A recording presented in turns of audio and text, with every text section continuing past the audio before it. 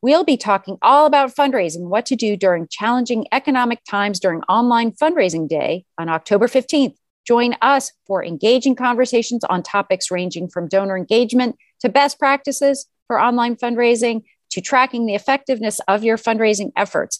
Be inspired with new ideas for reaching your fundraising goals. Visit communitycatspodcast.com to learn more. You've tuned in to the Community Cats Podcast. Ready? Let's go.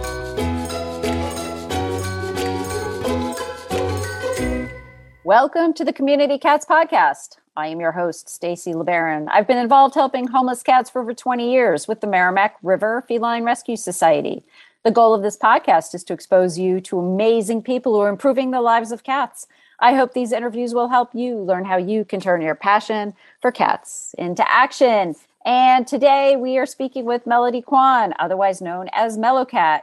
MeloCat is a cat rescuer and rehoming volunteer based in Hong Kong. Through her network of fellow cat lovers, she's able to get cats to their ideal homes. Some people in the city view cats as a pest and will sabotage volunteer efforts, leading to assistance efforts becoming covert in nature. As a small child, her parents noticed her ability to bond with cats, leading her mom to create the nickname MeloCat. Her self-titled YouTube channel, MeloCat, explores her life in Hong Kong and experiences living with 9 adopted and rescued cats in a 555 square foot vertical cat playground apartment. What sets apart MeloCat is her unique systems that help her not only save time, but create a better lifestyle for both cat and human. She's currently working towards creating coursework to help others create the same ecosystem in their own lives. Help is only an ask away, and it's up to us not to walk by and ignore what's going on around us. So, Melody, aka MeloCat, welcome to the show. Thank you so much for having me. We finally meet. So I guess I don't have to explain too much. You can see it in the visual. This is part of my apartment. And it's just absolutely phenomenal and amazing and distracting. This is probably the most distracting interview I've ever done. Watching your cats in the background. It's great. It's fantastic and it's wonderful. So we'll make sure we get a quick screenshot of this so we can share with folks who happen to be driving. We don't want them to swerve off the road. And of course, I can see visually that you're passionate about cats, but you talked a little bit about it in the bio, but really, what is it about cats that make you really feel so passionate about them? Actually, I like all animals, any animals. Long story short, even if I'm afraid of cockroaches, I still find them really cute to look at them up close as long as I don't touch them. But I just instinctively know how cats operate since I was a very young child. When I was a kid, preschool, my mom used to tell me that there was an incident that just kids being kids, I went and grabbed a cat, I think more aggressive than I should. And what happened was the cat just clawed me and dug all the claws in my hand. But however, I didn't cry, I didn't flinch, and I didn't pull back. And I just kind of closed my eyes and didn't move and stay there and hoping that, I didn't startle the cat. And somehow the cat would just give up. And that's exactly what happened. And even to this day, my mom would repeat to me, I don't know why you would do that. And I give her the same explanation just year after year. I said, well, if you move, that few dots, that few holes is going to become a few lines. You're going to get shredded. But if you hold it in and don't startle the cat, because chances are you startled the cat. If you don't and just kind of hold the pain, chances are they might let go and you might reduce the damage. So since that moment, she noticed, oh, okay, maybe you were a cat in your past life. The fact that you have that kind of awareness since I was like 4, I think. And ever since, I just somehow instinctively know a lot of things about cats. And people joke that I must be a cat in this life too. And so, from age of 4 to where you are now, did you think you wanted to be a veterinarian? A lot of times we hear these things. Oh, well, I always thought I wanted to be a veterinarian. And then it changed to this or to that. How did your path develop? Right. So my background is in psychology. And in fact, I had to change the specialization because when we went to the lab studies, just not dissecting, but seeing the animals getting euthanized, it really creeped me out. And I was like, okay, I can't do this. And neither can I be a vet, not because I can't see animals die. It's because I'm afraid of blood. So basically I'll pass out.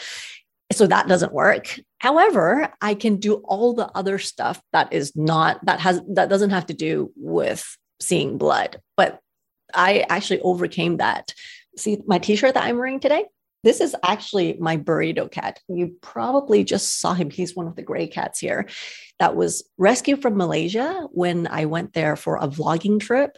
And it turned out he was about to die and nobody wanted him. He was just actually sitting on the side of the street after a very violent dog attack. He was about 10, 12 days, just opened his eyes and there's maggots crawling out of his body. And I'm like, you know what? I'll take him. I'll abandon my whole entire trip. And I took out what a vet nurse would usually do because given the circumstances, there weren't a lot of 24-hour vets.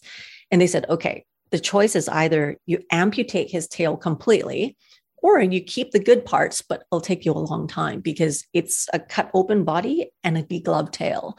And I'm like, okay, well, what's the easy way? And they said, well, amputate everything. That's bad. I'm like, okay, what's the harder way?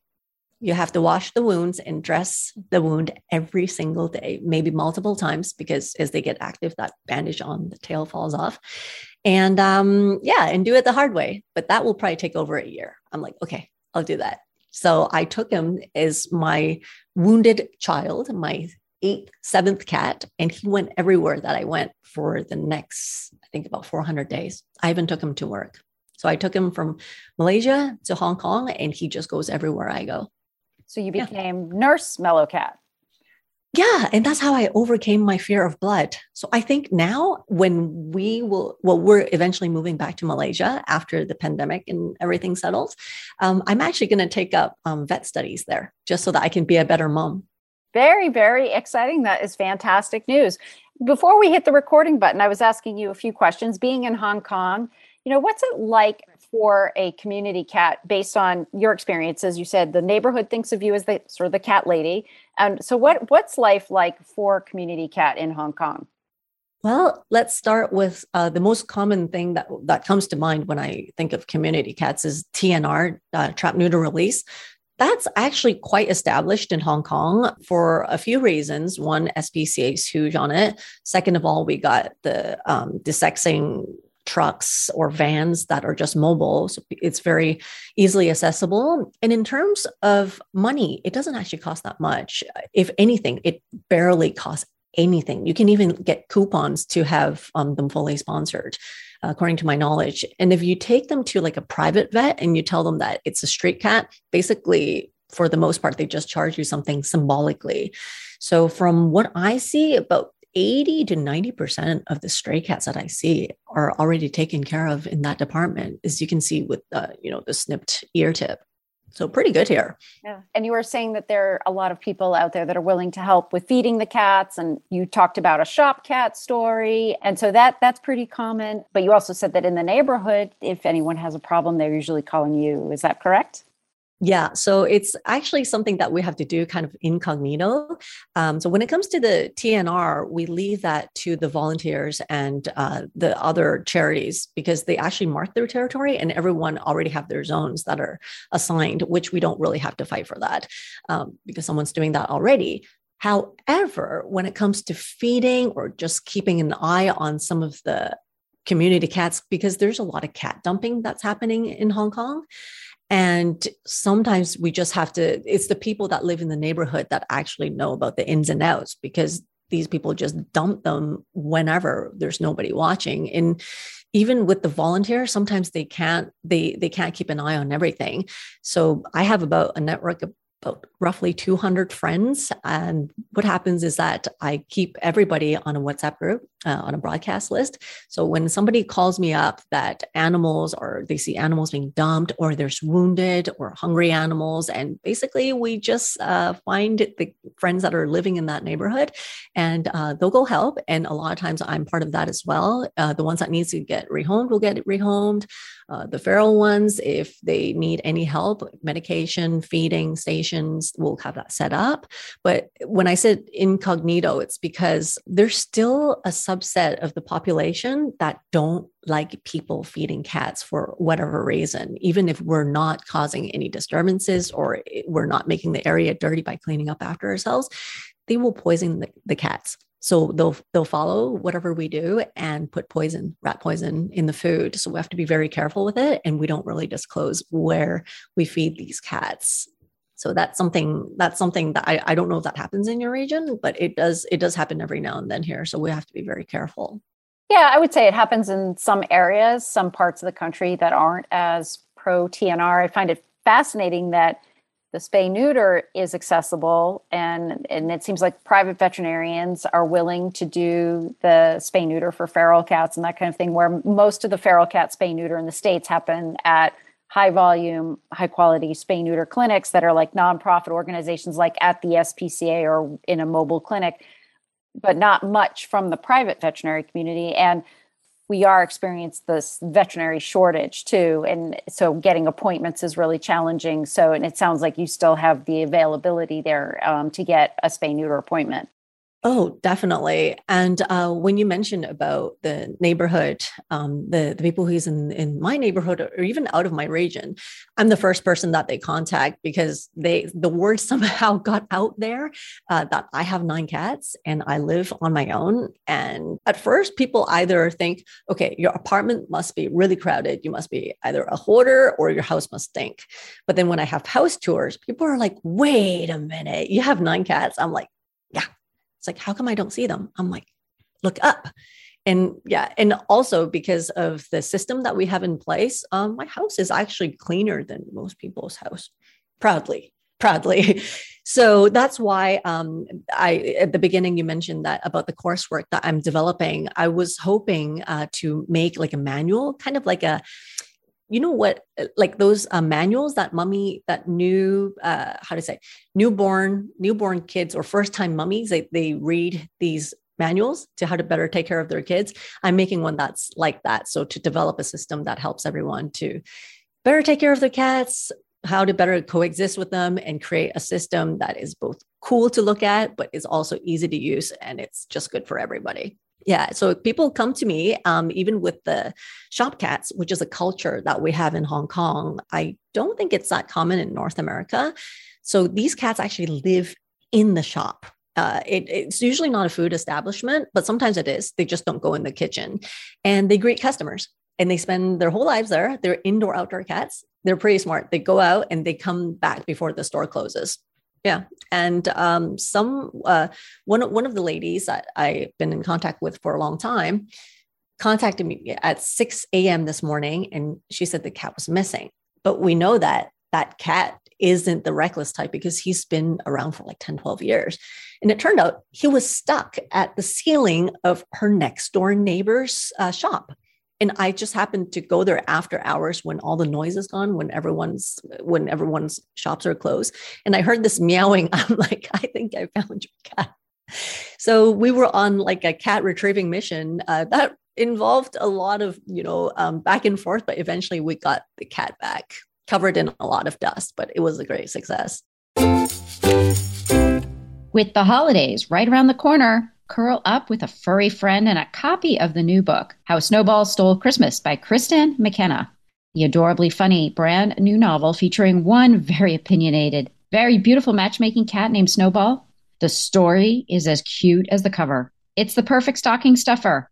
Clever scallywag of a cute as a button cat residing in a small town Victorian B&B and matchmaking on the down low, bringing 2 hearts together, all wrapped up like a pretty Christmas bow on a creamy white cat named Snowball.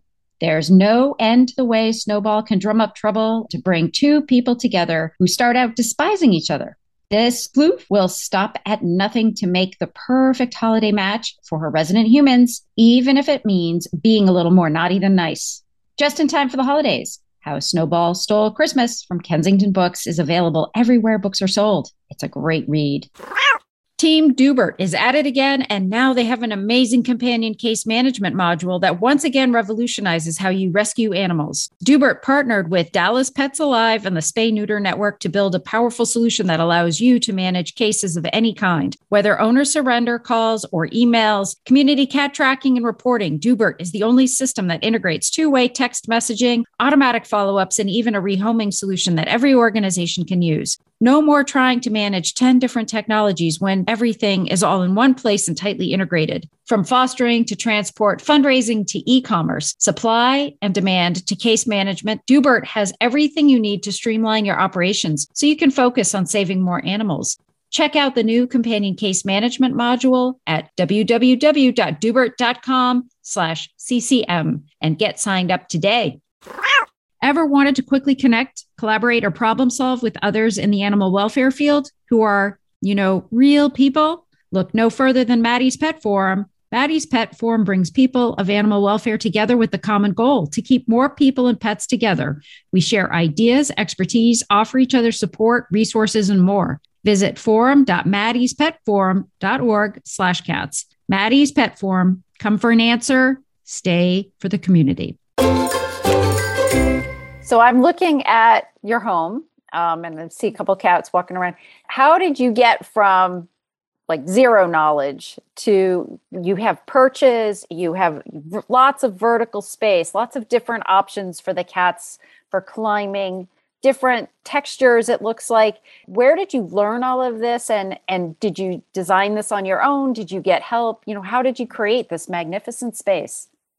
Okay. Well, let me see. That's quite a long question. Okay. So I didn't make all of these. So for some of the pegs that you see, that was actually ordered from Ukraine. But some of the shelves and the crates that you probably don't see the crates. But for example, this tic-tac-toe item is actually a bookshelf. And some of the wooden crates I have up there is just really a wooden crate. That's actually a wooden crate just from IKEA. Like a lot of these things are just modified from everyday things. And you'd be surprised. It's not about the kind of gear that we load up on for the most part. You know how you always hear people say, oh, I got my cats these fancy things, but they don't play with it. And they ended up wanting the box.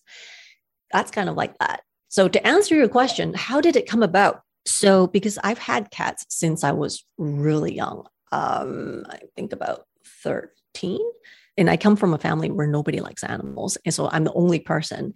And my mom, she's like, okay, it's not that you can't have any animals. It doesn't matter if it's a hamster or a cat. You're going to have to pay for everything out of your own pocket money. I don't care if you do paper routes. I don't care what you do. You pay for it. Okay. And if something happens to your cat, you're going to have to take care of it. So I always was mentally prepped. And for me, like you, I like to prepare well in advance. So when I got a kitten, my first cat was a kitten at like 4 months, I already anticipated that one day she's going to get old, have arthritis like my grandma, that she's not going to be able to jump. I sometimes lay down on the floor and look up and see what it is that they see. I think that was the starting point. And I realized, I'm like, okay, wait a minute.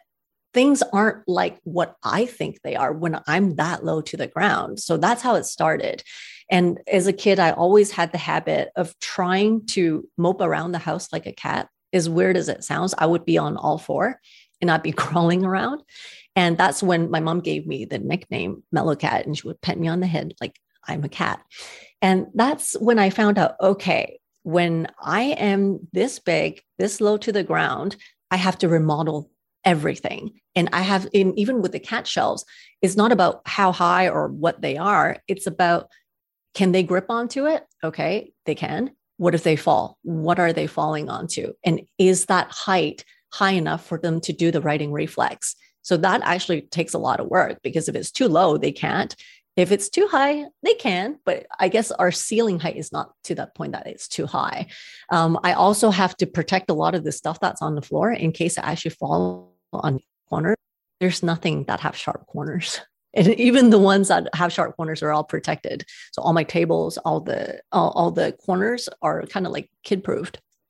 Yeah, it's like having, I always tell myself, it's like having kids that are like flying ninjas. So when I have that in mind, suddenly everything becomes very intuitive.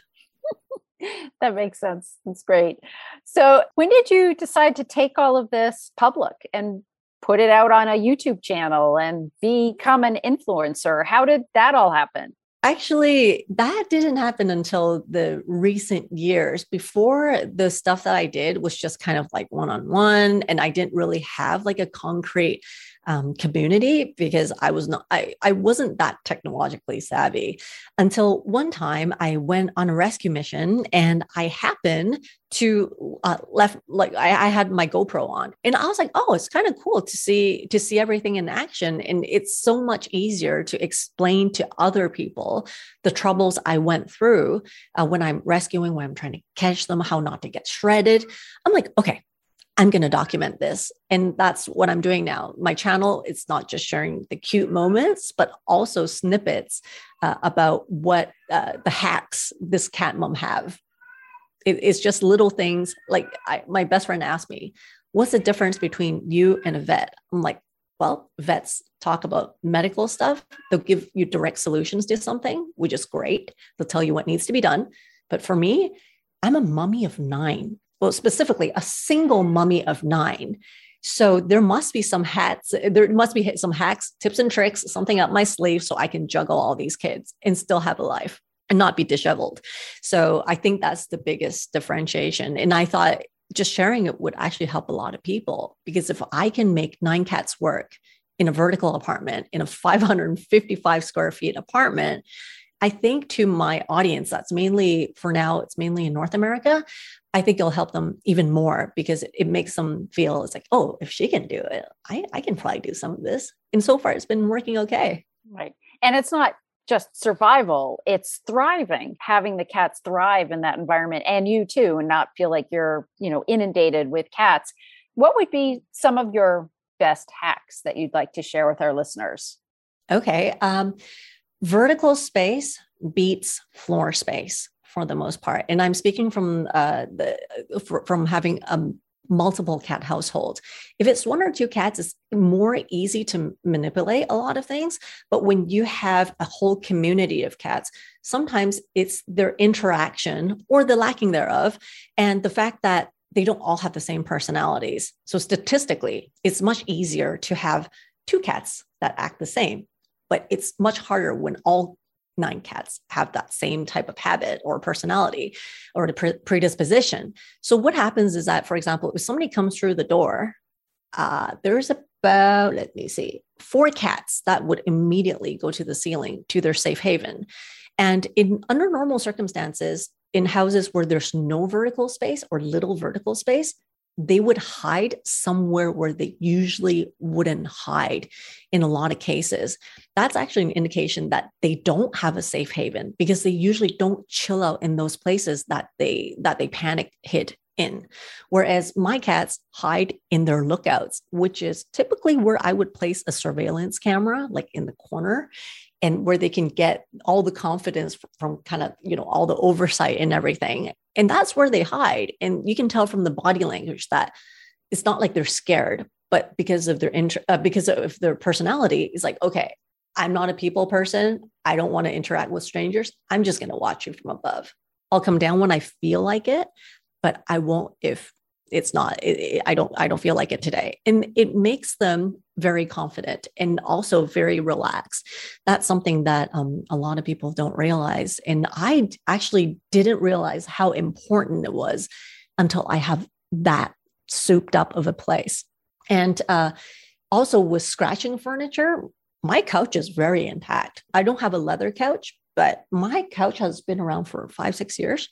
There's only the occasional nicks from them kicking off the couch when they're chasing each other, but not from overtly scratching, because they have sufficient more appealing scratching surfaces, vertical, horizontal, diagonal, sisal rope, cardboard, rug, different textures, different lengths, different configurations, so that they can actually get into whatever position they want, because they have different scratching habits and their age is different. So that's all taken care of. So I can't have a conversation with you without talking about litter boxes. How do you handle those? It's right actually behind me. Do you see it right here? Do you see how they're stacked up right there? Oh, yes, I see them. Yep. So it's like a double shelf. So what happens is that I have 9 litter boxes. 2 of them are open face. 4 of them are top loaders. 3 of them have like a side loading situation going on. So what happens is, let's see if I can get you a better view. I think you can actually see it from here. Fantastic. Yeah. So, because as I said, I have cats of different ages and of different habits. And sometimes I do have one that is a semi-bully, but he's not actually that bad. So what happens is that there's multiple things for them to select from, and they barely have to share litter boxes unless they want to, because I scoop them twice a day. Yeah. So lots of stuff. And even with the crates that you saw up there, there's always 2 exits. So in case they're really threatened, they can always go out the other end. So they don't feel intimidated going into a hideout spot. And I don't bother them. So you've really crafted multiple pathways sort of in the air. There's always 2 exits for everything. So no one's going to get trapped. Mm-hmm. Very exciting. Very interesting. It's really fascinating. Yeah, it's just that anticipation. Sometimes they might not need it, but just giving them that extra security to let them know that, okay, there's reassurance that there's always an emergency exit in case anything happens. That actually gives them a lot of confidence. Even my most skittish cat, yeah, he has no problem actually spending a lot of time up there. So it seems like you've got some really good plans up ahead for MeloCat's friends, animal assistants. Do you want to share a little bit more about your future plans? Sure. So this started, remember the about 200 people network that I have that's here? That's actually not all in Hong Kong. That's actually a global network. It's composed of my friends here in Hong Kong and in Canada. That's where I grew up. And a lot of my followers that are in North America and in Southeast Asia. So it's a network where basically it's just a collection of people's location, their name, their email and phone number, and whether or not they're capable of rescuing, fostering, and or just simply passing messages along when animals need help. So what happens is that when people contact me or when I come across animals that need help, be it physically or just somebody dropping me a DM, then the system would automatically find the members that are in that region, and it'll just send them the prompt and say, hey, this cat, this dog, this ferret, whatever, needs a loving home, needs a foster. Then these people will get the messages. And I always tell everyone, even if you don't like animals, you can still help. Even if you don't have what it takes, you can still help, because most of us would know somebody that knows somebody, or probably directly just know somebody already. So it doesn't really hurt just to, pass the message. And that's how I rescued Burrito. I spent half a year in Malaysia, back and forth, flying from Hong Kong to there. I don't know anybody there, but I just kept asking people, do you know anybody? If you don't, do you? So I ended up finding his foster home there for just temporary foster home. It was from a person that lived in my hostel that knows somebody in Israel, that knows somebody in Taiwan, that knows somebody in Australia, that used to study in Malaysia, and found my foster family. Yeah. So I thought that's the power of asking, right? So obviously don't walk by. Somebody knows somebody. That's right. The world's not that big if we got the internet.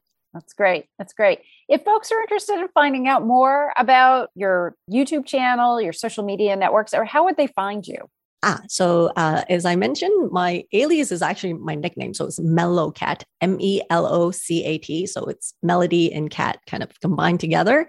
That's on my YouTube. And if you're on Instagram and Facebook, it's MeloCat Mom. We have a very friendly community. It's basically what I call my virtual family up there. Everybody or most people are actually cat lovers. So if you want to join, you can join us as well. And that's also MeloCat's Discord. Excellent. Anything else you'd like to share with our listeners today? Yeah. Don't walk by just when you think you can't do anything. You'd be surprised about the power of just sharing and asking when it comes to saving animals. Because I think with all the animals that we're euthanizing every day, or the ones that are looking for homes, compared to the amount of humans we have, I think we can all find a little space to accommodate them. It's actually easier than we think. Fantastic. Well, Melody, I want to thank you so much for joining me today. And I think we might see you at the online cat conference coming up in January. And so folks are interested in finding out more, take a look for the online cat conference. But thank you so much for joining me for today, and we'll see you at the conference. Thank you. Thanks for having me again. See you all. That's it for this week. Please head over to Apple Podcasts and leave a review. We love to hear what you think, and a 5-star review really helps others find the show. You can also join the conversation with listeners, cat caretakers, and me on Facebook and Instagram. And don't forget to hit follow or subscribe on Spotify, Apple Podcasts, Google Podcasts, YouTube, Stitcher, or wherever you listen to podcasts so you don't miss a single show. Thanks for listening, and thank you for everything that you do to help create a safe and healthy world for cats.